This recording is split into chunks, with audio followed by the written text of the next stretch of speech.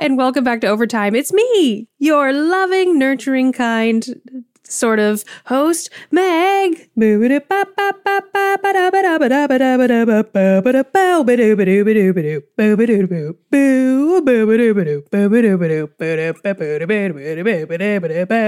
could go on forever. Lewis, and hi, buddy. Welcome back to Overtime. As you and I both know, needless to say, this is Dribble's very much weekly podcast where I'm going to give you design news plus some tips to create your very best work. This week on Overtime, pop your burrito into a cool plastic tube and twist it right on up into your mouth hole with a new product created by a designer. Plus, let's take a moment to nerd out over ortholinear 40% keyboards, which actually I'm not really sure if I understand. Oh, and are you feeling completely inspiration tired? Are you having a hard time being inspired lately? Because I am. But I recently had an epiphany and I'm excited to tell you about it. So let's go.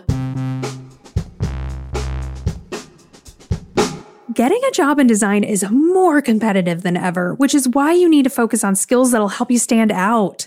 In a recent study by Design Week, 70% of respondents said their company is investing more in interactive prototyping, and Framer is here to help you level up.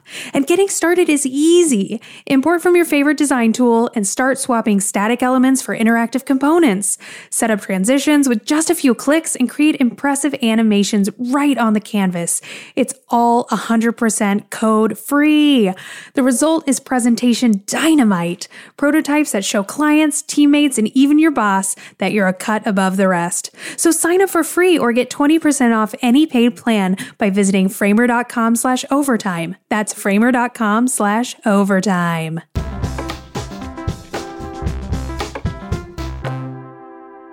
Hey, burrito pop. Hey, burrito, bop, bop, bop, bop. Did you notice the new Kickstarter that launched a few days ago called Burrito Pop? Because I sure did, and I backed it immediately. This is a very silly product that I'm very excited to tell you about it because it's a very niche product that I am nichely interested in. So the Burrito Pop was created by a designer, engineer, entrepreneur who's sort of in my network. I don't really know her particularly, but she's a fellow designer, so I like to support my other designers in the industry, Madeline Woods. And Madeline used to work at Square and at IDEO and at Facebook, so like a designer that gets hired by large companies. So I don't know if you need to take that more seriously than, no, probably not. What does this even matter? I'm going to graze past those names. Anyway, Madeline also owns Walden, which is a tool for building a coaching practice, and Madeline's also a coach.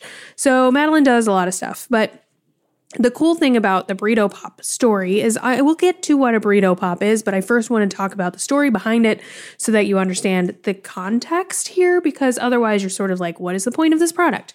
So I guess Madeline was out and about going to a food truck and getting a burrito from a food truck, and Madeline had a cup of coffee, like a mug of coffee, I guess, in her hand, and also like something else in her other hand, and was like, I don't have enough hands to also hold this burrito. So she popped the burrito into the empty mug of coffee and realized that the holding on to a mug of coffee with a burrito inside made it a lot easier to handle the burrito, and it was less messy. So then Madeline got that epiphany that I'm always personally looking for, where you're like, oh my gosh, I just came up with an idea for a thing that nobody else has made before. And people love burritos. People want this, probably. People want this and they want it right now. And if I don't do it right now, somebody else will do it before me. So I'm assuming Madeline had that kind of epiphany that I'm always looking for. And so Madeline spent the last very long time, years, developing this product that's basically a burrito holder. And there were many prototypes, things that didn't go right. Madeline had to make a bunch of, revisions to the product, and now it's finally complete, and there's a Kickstarter, and there's like a huge team of designers and producers behind it. So it's pretty legit now, the Burrito Pop. So I'm going to explain what it looks like to you and how it functions. Imagine kind of a burrito-shaped thermos. It's larger than a burrito, of course, because you have to fit your whole burrito inside of the burrito-shaped thermos. It has a lid. It closes completely. It has a little wrist strap on it. And what happens is you pop your burrito in there with the foil on. With the foil on is fine. You can also unwrap it. I think that would work too. So you pop your burrito in the burrito holder thingy-mabob, and then there's a little twisty doodad at the bottom of the thermos, the burrito pop, that twists, and then it sends your burrito up an elevator, is what they call it, an elevator. And so as you start eating your burrito, you can keep twisting it, and it'll push the burrito up further and further, kind of like a push pop, right? Maybe that's why it's called a burrito pop. Maybe. So you're twisting and it's pushing the burrito up, and you're probably unwrapping the foil as you go. And then eventually you get to the top, and then it's less messy. Especially, I always struggle like the last 10% of the burrito. It just becomes out of control. I can no longer control the burrito's contents, and it just spills everywhere. And then I'm just munching around, scraping my mouth and my tongue against the foil. I will say this product doesn't necessarily accomplish solving the problem I deal with burritos, which I'm like a little bit embarrassed to say, but I have cut my mouth on the foil many times. I have eaten the foil many times. I can't. It happens to me all the time. There was one time when I was eating I think it was a Chipotle burrito, and I cut my lip on the foil. The foil sliced my lip open, and then I kept eating the burrito, and the spiciness of the burrito was just searing my mouth and my open wound. I'm sorry if this kind of stuff bothers you. I will move on. Let's do that, because Meg Lewis just keeps eating the foil is the moral of this story. And the burrito pop does not help with that. That is a me problem that I don't think a product will solve for me. So are single-use products harmful? Like yes. Do we need single-use products in our lives? No, we don't. I mean, no, of course not. Do we deserve nice things that make us happy? Yes, we do. And like everything, this is a nuanced discussion we're having about why this product is harmful, also why it's positive, and why it can be a good thing. Because both things exist at the same time, and that's okay. Everything that's good is also a little bit harmful in some ways, right? That's the world we live in. So I like this product because I think it's fun. I think it's fun and a conversation starter, and I can't wait until I get mine and the stars align, because I have my burrito pop on hand, and I also have a burrito in the other hand, and I just pop it right in and then send that burrito up the elevator it deserves, right into my mouth. But also I kind of wonder, am I just supposed to carry this baby around? Because sometimes I have a burrito that I wasn't expecting to have on a given day. I just get a burrito on a whim burrito. And so that means I probably should keep the burrito pop on me, or maybe in my car, or maybe just in my bag. Maybe I'll have a special burrito pop carrying case. Lots of options here. I don't know, but it's fun. It's fun. So if you're interested in backing the Kickstarter, it's still going. And we will link to that Kickstarter in the show notes. But the product's called Burrito Pop. So just do a little Google, do a little searchy search, and you'll find it.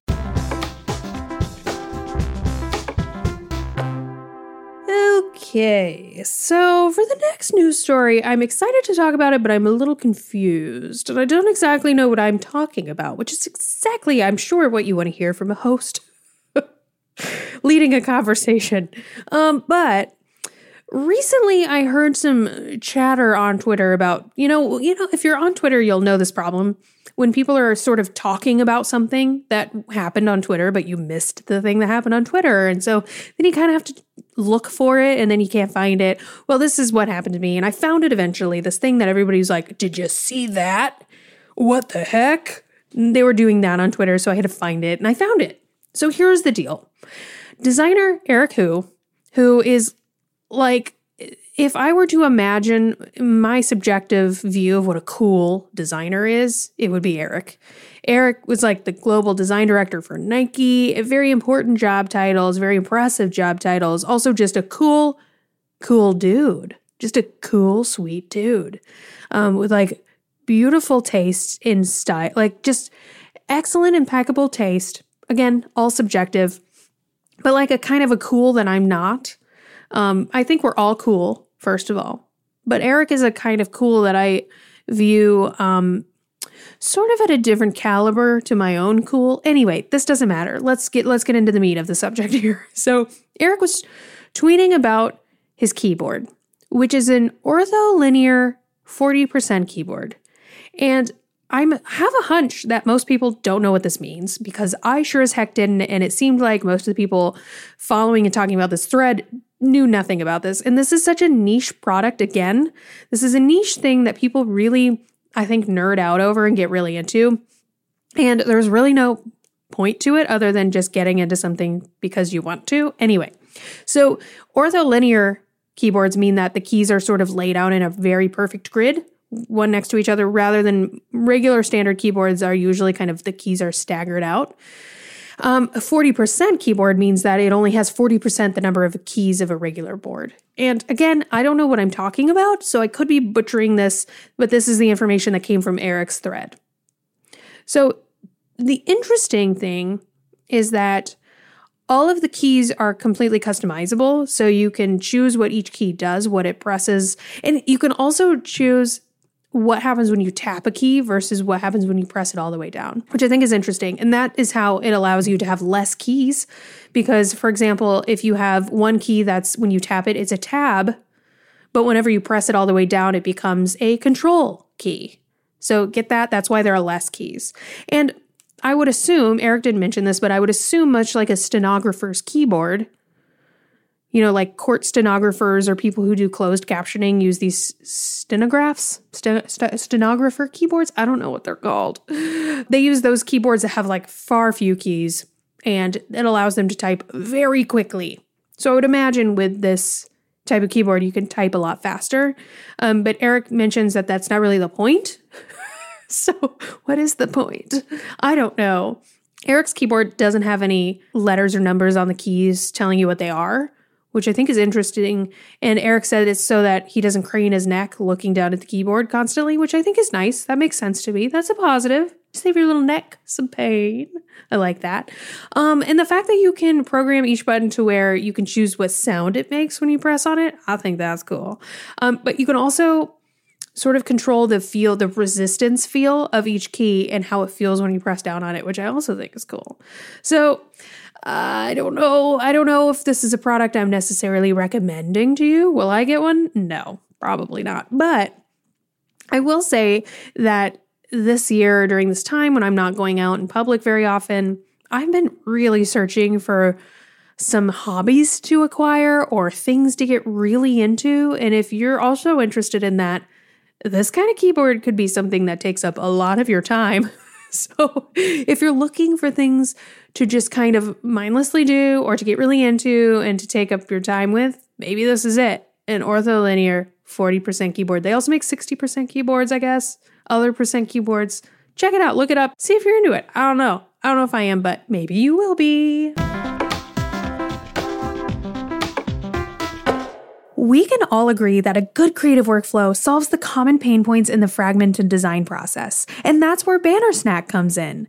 As I said on their podcast, I'm a big believer in creating a supportive team environment. And, while we're working from home, it's more important than ever for teams to collaborate productively. With the help of Bannersnap's intuitive features, your team can focus on ideation rather than redundant tasks. So find out more at bannersnap.com/overtime.html. Speaking of this absolutely horrible time in history, which is the present time, I want to talk about something that I've been struggling with lately and the process that I'm going through, which is feeling inspired to the point of knowing what to make as a designer. Oh my gosh. I'm feeling very dumpy this year. I'm not feeling great. I'm feeling very unsexy, very uninspired, very understimulated. Especially all of the things that really get me rejuvenated usually involves traveling or getting out and about, being in public, being around other people's energy. I can't do any of that. So my usual forms of stimulation are gone or inapplicable for sure. And I also don't really feel safe doing them. So I'm feeling very uninspired.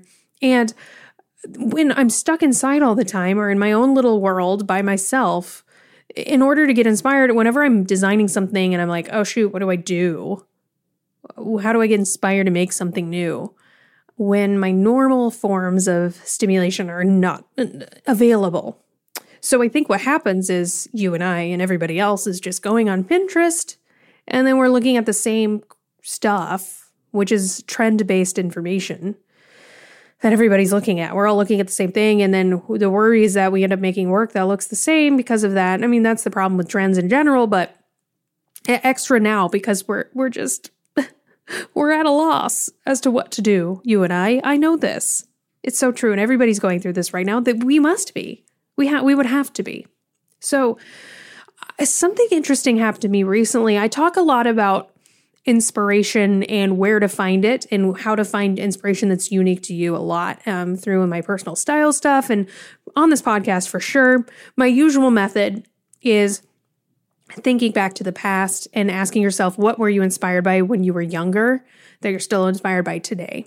And that's usually where I go for inspiration, of looking back to the past, thinking about what have my lifelong through line points of inspiration always been, and how can I utilize those in my work? But even I forget my own advice sometimes. And I'm just like, boop-a-doop-a-doo, Pinterest, do-do-do-do-do-do-do, ah-da-da-dee-da-dee-da-dee-dee. And then I accidentally look at my work that I made and I'm like, oh, wait a minute, this doesn't look anything like me. This doesn't look anything like my lifelong points of inspiration. This doesn't look anything like the qualities of what makes me unique and different and amazing compared to everybody else. This just looks like what I saw on Pinterest, which looks like everybody else's work. So no. Let's not do that. So if you look at my Instagram now, I'm at your buddy Meg, and stay attuned to that. This is not my ploy to get you to follow me. You do not have to follow me. Just check back because you'll see that I recently had an epiphany, and it was all about, again, just saying, Meg, remind yourself what you have to offer the world as far as a design and illustration and creative style goes depends largely on what's made you who you are today, which means my personality traits that make me unique and different from most people, those points of inspiration I've had my whole life that are unique to me. I have to remind myself of that. And then what I've been doing lately is diving deeper into that. So a huge part of my inspiration my whole life has been clowns and mimes and circus arts and balloon animals and that kind of stuff, that realm. And so if I made work that looked 100% the way that you would imagine balloon animals and circus and clowns would look, I'd look like I was designing a children's birthday party all the time with everything I make. So if I inject only that into my work, it's not going to look holistically like Meg, because Meg is a bunch of different things smushed together. A bunch of things that nobody normally puts together, smushed together, which makes me who I am. So I can't just use balloons and clowns and shiny stuff. I have to grab everything, all of the things that inspired me throughout my life, whether it's comedy actors, whether it's high contrast, whether it's extremely emotive people, whether it's highly thematic environments, whether it's chain dining restaurants, that kind of thing, smush it all together. And that's what makes work that looks unique to me, right? And the same goes for you too, for sure. We're all capable of figuring this out for ourselves. So what the epiphany was for me lately is I just took more time.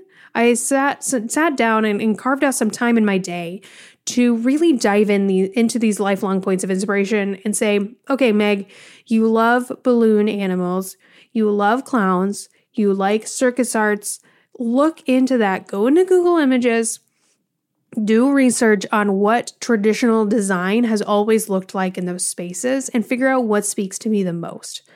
So rather than looking at Pinterest and just looking at current trends, I went way back in the past and said, what did circus art posters normally do? What were some of the practices they put in place? And how can I get inspired by what those things are? What about balloon animals do I like? So I did that. I looked at a lot of design sort of motifs and themes throughout circus posters and was like, okay, this does resonate with me. This does not resonate with me. And I picked the things that I felt like really felt like me and resonated with me from those circus posters. And I decided to bring them into my work more and more and more. So for me, that's a lot of like marquee signage, a lot of 3-dimensional looking type, but still it's Meg Lewis. So it's going to be in a specific color palette. It's going to be very flat and very high contrast. There's going to be a lot of black. So it's not going to look like I'm not trying to recreate a 1960s circus poster. No. And then I thought, okay, balloon animals. Let's look at a lot of images of balloon animals, which I highly recommend. It might make you a little happier and might help you to forget your problems for just a sec. So I did that. And I realized that a lot of my infatuation with balloon animals and balloons in general is how shiny they are. Oh, so shiny. I love the reflective qualities. So I decided that it would be great to bring in some of that shininess into the work. Whether it's literally through balloons or if it's through just making things look balloony, making things look shiny. So I started to do that. So just picking apart all of the things that have inspired me consistently throughout my life and learning about those things, diving into one thing at a time and letting that thing inject itself deeply into my work. So now what I'm doing is I'm pulling apart each of these points of inspirations, each of these personality traits of me, and I'm really learning about what they mean and what resonates within me about each of those things. And now I'm injecting those. I'm thinking more about it. I'm taking the time to think about it. And that way, every single thing that gets made has so much meaning within it. And think about that. Whenever you have so much meaning in it, nobody can ever copy your work. Because say somebody looked at my work and they're like, this illustration is really shiny. It features black a lot. It has, the color palette, orange, pink, blue, green, yellow, purple. Meg Lewis, there she goes. Nobody knows, the reason why it's shiny is because of my love for balloons. The reason why I use faces is because I've always been attracted to faces and emotion in faces my whole life. And so now everything that I do has meaning, and it's all tied to inspiration directly related to me and to what has always inspired me. And maybe you're thinking, well, a lot of us are inspired by the same things if we grew up around the same time. And that's sort of true, but not exactly. Because each of us, when we were kids, got really into some stuff. And we were kind of obsessed with some stuff that not really many other kids were. And those kind of things really stuck around with us our whole lives. So yes, I was really into balloon animals when I was a kid. I got the balloon animal making kit. I was really into making them, which a lot of kids were. But those kids aren't obsessed with balloons anymore. No, they grew out of it. I didn't. So we're thinking here about lifelong points of inspiration, the things that you were inspired by when you were a kid, all the way up until now. So I hope this helps you. If you're feeling uninspired, much like I am, I want you to think back into your brain of what's been so unique to your whole life and use those sources of inspiration as a way to sort of inspire your work going forward. But also remember that you don't have to recreate what has ever existed before. So the notion of smushing things together that nobody else puts together, all these things that you're interested in, all the parts of your personality that make you you and all of your interests, whenever you smush them all together, it makes a style that you can have that's unlike anybody else's, right? Of course. Yeah, that's great. But also remember, whenever you're creating new things, you can create entire new worlds. We can't go out into the real world. We can't travel right now. We shouldn't be going out in public. We need to be safe and taking precautions. So use your actual imagination. Create new worlds inside of your head, which means that whenever you're designing or illustrating, you can break the rules of this real world. I was just making an illustration the other day of a glass of water, just a beverage with ice in it. And I was drawing a standard cup-shaped cup, and I put some ice cubes in it. And then it made me realize, wait a minute, I'm in charge of this world I'm creating with this illustration. Why is my glass the shape of an average glass we all have in this world? Why can't it be a fun shape that I want to make a glass the shape of? And why are my ice cubes why do they have to be cube-shaped? So just asking yourself those questions as you're creating things. Why am I following these rules? Can I just create a new set of rules from my world inside of my head? Use your brain as your point of inspiration. You're here all the time. You're stuck with it. You might as well use it for good. Yes. So there are really great positive ways to use your brain rather than spiraling into a deep hole of anxiety like we're all doing all the time. So yes, there is inspiration and it lies within your heart and soul, my beautiful angel. And that's it for this episode of Overtime.